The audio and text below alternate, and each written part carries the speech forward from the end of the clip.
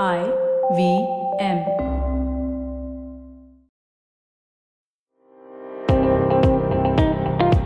Welcome to All Things Policy, a daily podcast supported by Pragati, a flagship media initiative of the Takshashila Institution. We're a bunch of policy nerds based in Bengaluru, and we like to bring a fresh perspective to Indian affairs and an Indian perspective to global affairs. So grab a cup of coffee, sit back, and join us for today's chat.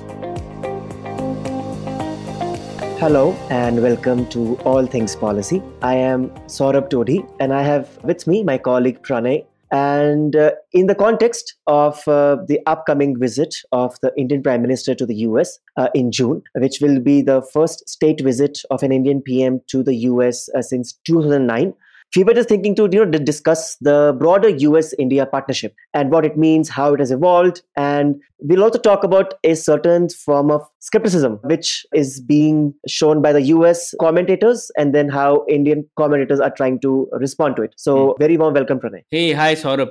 Yeah, indeed, India-US relations is probably the most important relationship for India, definitely, over the next few years. And it's good that over the last few days, there has been some healthy debate on this. So let's discuss that. I think the first article which sort of put the cat amongst the pigeons was Ashley J. Tellis's article in the Foreign Affairs, which was provocatively titled America's Bet on India. And obviously, the article titles are decided by people who publish it. But I think the point that Ashley Tellis makes is really important. First of all, Ashley Tellis is one of the key figures of the 2005 civil nuclear deal, is a well-known realist scholar, and he's always been a strong proponent of India-US relations. So it's all the more important when he says something which puts some skepticism in India-US relations, right? So that's the background. So I'll just summarize the article. I think the main point was put in the last sentence, which I'll just read out. What he says is that the US should certainly help India to the degree compatible with American interests, but it should not harbor any illusions that this support, no matter how generous, will entice India to join it in any military coalition against China. The relationship with India is fundamentally unlike those that the US enjoys with its allies, and the Biden administration should recognize this reality rather than try to alter it. So I think that was the main point. So what do you think about this, Saurabh? I mean, I can understand the broader argument in the sense that I think it's very prudent that people in the US don't think that India would like join an alliance with the US against China. But I am also not sure how many people are actually even trying to think that. I think if you see the statements by senior US officials, including Kurt Campbell, said very recently that they don't think of India as like an ally as US has, like in Australia, in Japan, and Korea. So India is not a treaty ally. So I don't think the US establishment, at least the ones in the government, are thinking of India in a way that will be a like an actual ally in like against China, especially in the context of Taiwan. So I'm not sure where this is coming from, although it could be the case that maybe the US Congress and then the broader community may feel that, this kind of approach is a stepping stone towards a more concrete commitment. And if that is the case, then I think this article is helpful. That I don't think that, India would be very happy with a clear-cut alliance with US against China. Yeah, so I think the fundamental argument that Tellis is making, I think both of us are sort of agreeing with that, in the sense that, yes, I mean, it's unlikely that the Indian government is going to engage in South China Sea. Now, it's a different argument about what we think. So I think India should do a lot more in that region. Maybe you don't. I know we've had this discussion before. But nevertheless, I think the point that he's making is not about what should be, but the point is that realistically, Indian government at this point doesn't seem to have indicated that it will do anything in the South China Sea or East Asia broadly related to, say, a joint naval op, etc., if the situation were to escalate. So I think that's a fair point. And like you said, first of all, US, like the Indian system, is an open system, and there are many stakeholders who have a voice, and they raise their voice in the open domain, right, like we do. So I'm sure there would be people within the US administration and Congress who would be thinking that, hey, we are doing so much for India now, at least in their perception, we are being quote unquote generous to India. And what is India giving us in return, right? So I'm sure there would be players. So I guess the article is addressing those points, and it's an article that is setting expectations. And to that extent that it is setting expectations, I think I agree with that fundamental argument, that first of all, expectation setting is important. And I do agree that India is unlikely to behave like a weaker ally now. And the US India relationship will definitely have some shades that the US China relationship had until 2004-5, right? So there were some competition, there was not a full agreement, there were things which happened which sort of meant that there was serious strain on the relationship. But broadly, it still continued and grew on many fronts, right? So some shades of that will definitely be there here. Unlike, let's say, a US-Japan relationship, where it is clear which is the more powerful side, which is the less powerful side. It is also clear that there was post-World War angle dominates that relationship, whereas that perspective isn't there in the India-US relationship. So I think broadly I do agree in the long term that if there were something to happen in Taiwan, or if there is a sudden change, as you said, I mean, currently the administrations on both sides have shown remarkable understanding, even on Ukraine. But that's not a guarantee, right? Like, it has happened today, but situation might change in the future. And so it's important to take Tellus's warning with some seriousness, instead of defending that, Indian-US relationship has no problems whatsoever. So I think that is what I would stand at. But I was wondering, I mean, what do you think of this, the argument that, US has practiced or is practicing this strategic altruism, like, regarding India? Because I'm not sure, I mean, each country, I mean, more or less works for its interest, and it has been and is in US interest to build, like, to strengthen India, because obviously, being the India size, being China's neighbor and having the capacity, I mean, US would like India to be on its side, at the same way that India would like to have US on its side as well. So I'm not sure how much, I buy into this idea that, US is being generous. I mean, both sides are doing what they can to support. I mean, US is the stronger party in many respects. But I am not even sure there are many other countries like India, like US can ally with, or at least be a strong partner. So do you buy this argument that US has been altruistic towards India? Yeah. So first of all, I mean, using terms like altruism, etc., in a backdrop where Matsya Nyaya operates, right? International relations are obviously about power. So I mean, generosity sort of doesn't fit into this. But I would actually agree with the fundamental argument that over the next few years, that it's no doubt that US relationship will be more asymmetric towards giving India some things rather than India being able to give some, right? I mean, that's how power operates. So you can call it altruism, you can call it asymmetry, but that's the truth, that the US will probably have to give a lot more than to take back, right? I mean, what can India do? Yeah, India can promise some things on the Indian Ocean, also a lot of things on the international agencies and fora. But in terms of concrete, transfer of technology, etc., it will have to be on the US side. And remember, this article is probably addressed to the US side, right? So it has to take their concerns into account rather than whether this is altruism or this is asymmetry. So I do believe there is some form of asymmetry there. And yes, US will be investing a lot more. It has to invest a lot more if it wants India on board. And from that sense, I agree with that point. Okay. And so this article obviously did generate a lot of commotion and debate on Twitter, as almost everything does nowadays. So we have this kind of like a rejoinder by Ashok Malik, who is a former advisor to MEA. So talk about that. I mean, he seems to disagree with the analysis of Tellus and saying that, there seems to be a disconnect between what the governments of both India and US are doing and they are saying, and what commentators are saying. Yeah, so that article was also quite nice. And I think coming back to your previous question and what Ashok Malik is also saying is something similar, that his point is you shouldn't be fixating on a hypothetical war on Taiwan and India's position. First of all, that war is hypothetical, and what India will do will depend on that exact circumstance. So his point is that is a bad metric to judge what India and US are accomplishing or can do in reality. right? So and that's what addresses your previous question also, right? That I don't think it's a point about generosity or not, but whether the final strategic aim is testing whether India will do something with respect to a military thing in East Asia and South China Sea. I mean, Mhm. obviously that's not the only strategic goal US has, right? I mean, can be so many other things with respect to China itself. So that is one point. So that's sort of a argument that it's a wrong question to ask.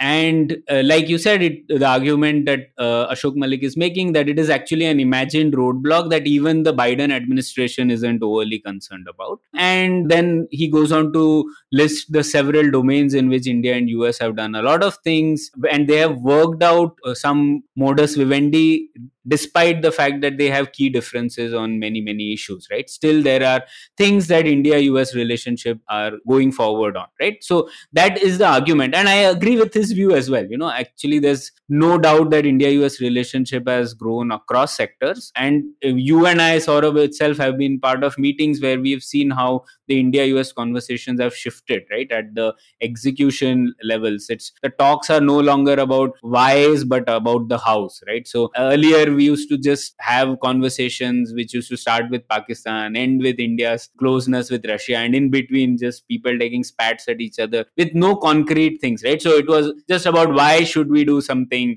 etc. But now the conversations have really shifted. They literally, people are talking about the hows, asking about recommendations, that what is realistically things that India and US can do on space, biotech, semiconductors, defense. So the conversation is about what exactly should we do, not about whether we should do something or not. So that clearly is a shift. So sort of I agree with this view as well. Yeah, and I mean, it's also a bit kind of, I mean, this point has been said before, but if you see, like, in last 25 years, I mean, there have been governments in US and India of all ideologies, parties and everything, and this relationship seems to be only going up and up, in the sense that, I mean, so in a way, I think the congruence, would you say it is very structural? Like, it is not as much, because, like, there are times where I think we get stuck with, which party is in power, the ideologies, domestic issues here and there. So there may be problems a bit here and there. But would you say that structurally, the India-US partnership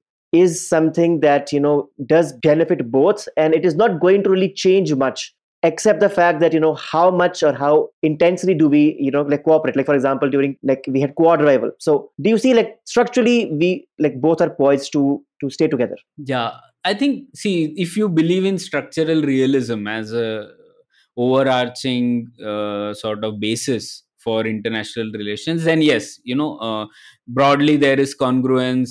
China is not going anytime soon as a threat. So as long as that is a glue, I think India and US will work out ways to operate together. But I also agree that, the gains that each side can achieve is not 100% guaranteed just because of structural congruence. So the amount of things that India gets out of this relationship and the amount of things US gets out of this relationship will still vary. So it depends on what our goal is with this relationship. For example, if India's goal is that, we need to quickly build our national power, and for that we need, say, transfer of technologies, we need very close research collaborations between India and US in strategic areas, then those are our asks. Then obviously we'll have to do a lot more if some of those things we want. Similarly, on the US side, if US wants something from the Indian side, then probably US also has to remove its stubbornness on, say, of not giving preferential market access to India. Currently, they are not even conversing on a free trade agreement with India, right? So these things are real trade-offs. So yeah, I mean, India and US will be together, but it depends, right? You can be together 10 feet apart, or you can be together 1 feet apart. So it depends on that. So broadly, what I think, actually the two views that we talked about, they are not mutually exclusive. I think they both hold together.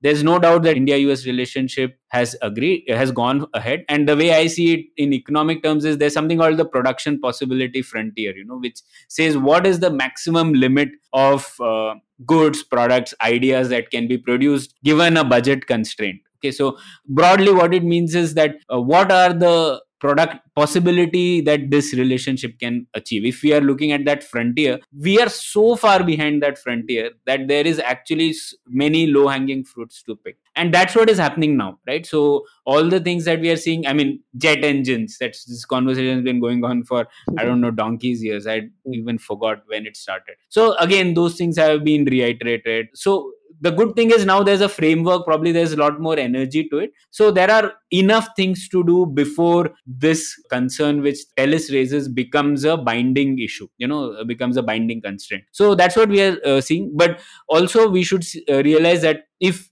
let's say US president were to change, if the Indian government were to change after the elections, or if there is actually an escalation around Taiwan, then the relationship might hit a ceiling that Tellis warns about. So that's why I think sort of agree with both views. Right now, we can do a lot of things, but the barrier that Tellis talks about is also real, and we should not lose sight of it. Stay tuned to All Things Policy. We'll be right back after a short commercial break.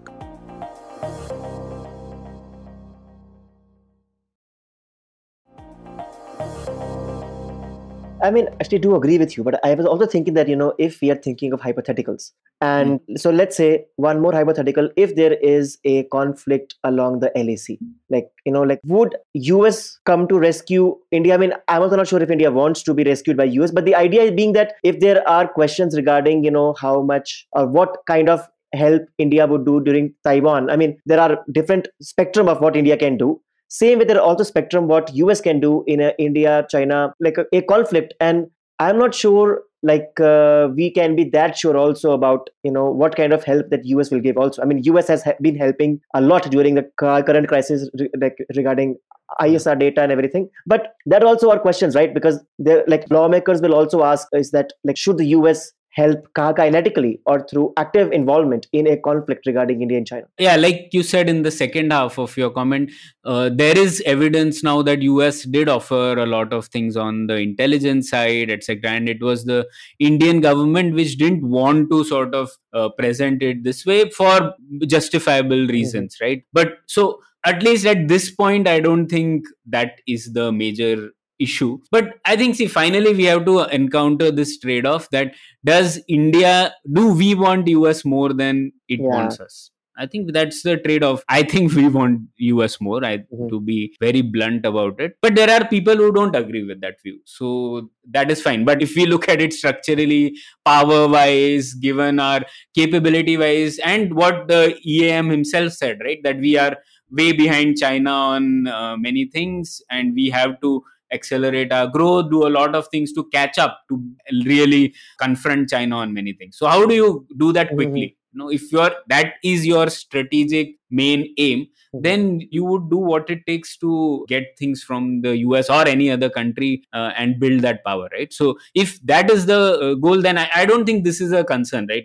I mean, will US come and help in Ladakh or Galwan? I mean, at least evidence says that to some extent they did, but to what extent will they go, etc., is again a hypothetical that we shouldn't be concerned about. At this stage, if we want to build power, I mean, we should do what it takes to do that. True. And I mean, also given the asymmetry in capabilities as you talked about, so the spectrum of what can be done in a conflict, that spectrum is quite wide for US in contrast to India. I mean, we can't do as much regarding the conflict on Taiwan as, let's say, the US could do, with our conflict with China along the LAC. So, I mean, Yeah, no, I agree. And actually, I looked at it from a framework point of view. So I had written about this tri-axis framework to look at the India-US relationship. So there are basically three axes on which this relationship operates. One is people-to-people relations. Second one is state-to-state relations. And third one is state to the people of other country.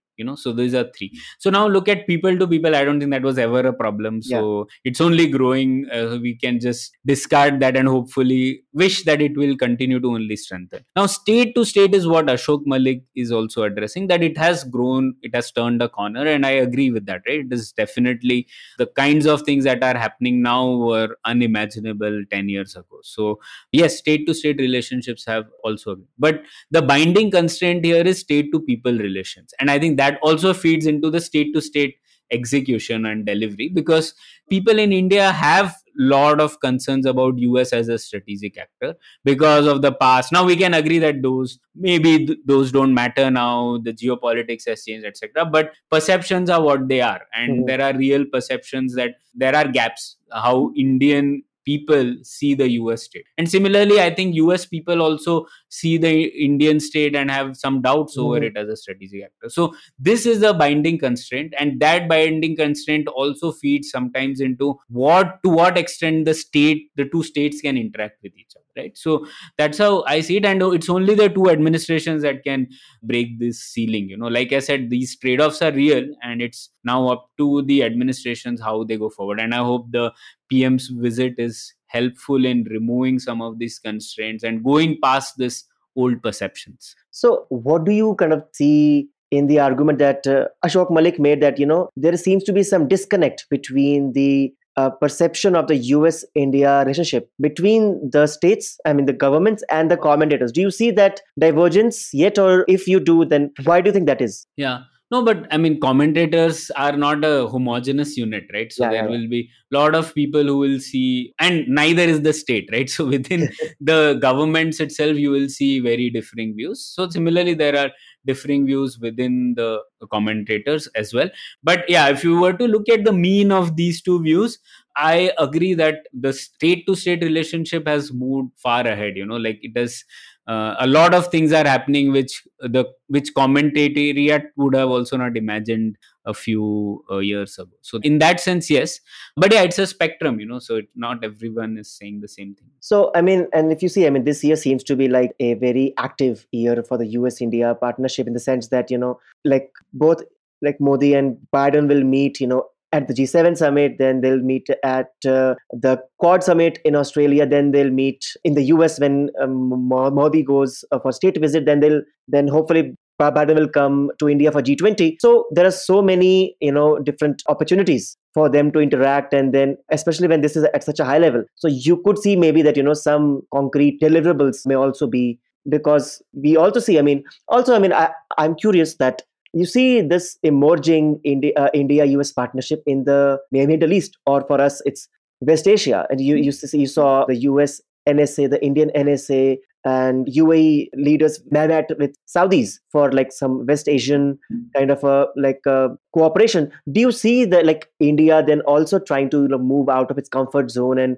trying to be more active in regions outside with like a more tacit US-India collaboration? Yeah, that was interesting to see. But yeah, I guess it's too early. I would say that, because the question I always ask is, what is the glue that is holding all these countries together? And I don't think China is that glue in this context in West Asia. It's not that big a threat. Quad, I agree, is a more powerful element because the threat is more real, more proximate for the Quad. So yeah, these are new. But what I would say is things that can concretely be done. I think, see, India-US relationship, one big grouse that on the state to people dimension that we're talking about is technology denial, right? So MTCR and the whole old grouses about how the technology was denied to India in space and nuclear fields, and especially the role of US and all that is a big concern. Now, if US and India can turn around on that issue, that is a big thing which will just take away a big pain point. So if there are actually some things on jet engine tech transfer, if there's something really on, say, a fab coming to India of the US. Now, I understand that it's a private player, US government doesn't have, but the US government definitely has a lot of controls on transfer of technology for its domestic firms. So it can play an enabling role on that. So if there are some things on these which is India's main strategic concerns, if US can play a role in that, then that whole technology denial narrative just gets punctured. So that's one real concrete area where the two countries can quickly get around. Otherwise, yeah, there are things on that we can do multilaterally, but it takes time, to get 4 countries aligned on a geography and get things executed will take some time. It's not going to change people's strategic calculations or thinking and perceptions. Yeah, plus I think we also see that, there seems to be, like, as you said, like a very good people to people connect between India and US. And many Indians, they like the US, but there is this like suspicion, how independent will India remain? Will strategic autonomy be challenged? And I think if these things happen, as you said, like transfer of technology and stuff, then I think that kind of can offset a very like a big chunk of negative perception in India, which can then I think help move forward. Agree. And it like I mean, there's also this argument. I mean, it's half funny that you know like in one of the I think reports, I think in The Economist, it said that a former deputy NSA of Japan said that like India would be more like like a very big France, like in terms of its relationship with the US. How do you think I mean, do you agree with it, or I mean, in the sense, I mean, France is a very like close ally of the US, but it still retains a lot of its independence, and sometimes it's like not very well accepted. So do you see that comparison being decent? No, I don't think so. I mean, first of all, I don't know the details of US-France relationship to sort of draw an exact parallel. But as far as metaphors go, I would say India-US relationship will be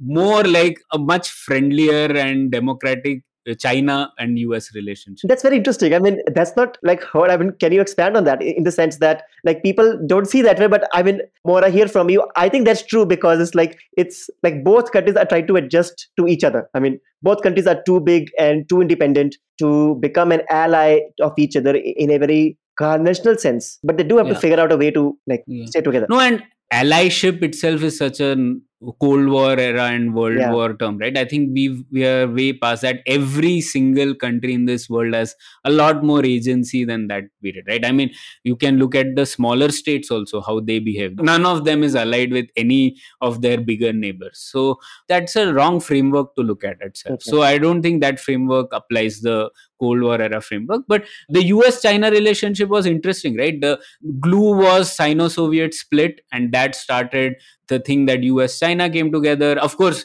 because China was authoritarian and communist, there was even more binding constraints to what they could do together. And they didn't have the people-to-people axis like India and US have now, right? So, but India really has a lot more things that going for it on this front, right? So there are a lot more people-to-people relationships. Both countries are democracies. Both countries have a lot more congruence than US-China did. But yet they, just like US-China, when two big countries are interacting, it's very difficult to have some sort of ally treatyship signed, right? So similarly, I don't think India and US will go to that extent. And also because of India projected to be fast growing economy, there are lots of things that it would want to engage other countries with, rather than just say outright that it is an ally. So I think that word itself has no meaning in today's geopolitics, and we shouldn't overly focus on it. As long as both countries are able to get what they want to an extent, that is what matters. Yeah, true. As you said, I mean, there will also be some healthy competition between, let's say, India and US in many things. I mean, as India grows, as India becomes more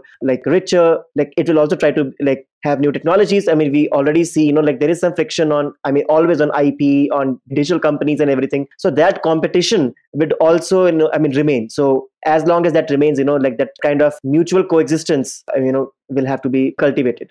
Yeah. Okay. Okay. Well, that's our time today. And there is a lot that, hopefully will happen in the next few months as the leaders keep meeting for one summit and the other. And then hopefully we'll see some concrete developments. Maybe we'll have a new podcast when the US agrees to transfer the jet engine technology to India. Hopefully that happens this year. And thanks a lot, Pranay. Thanks, Saurabh.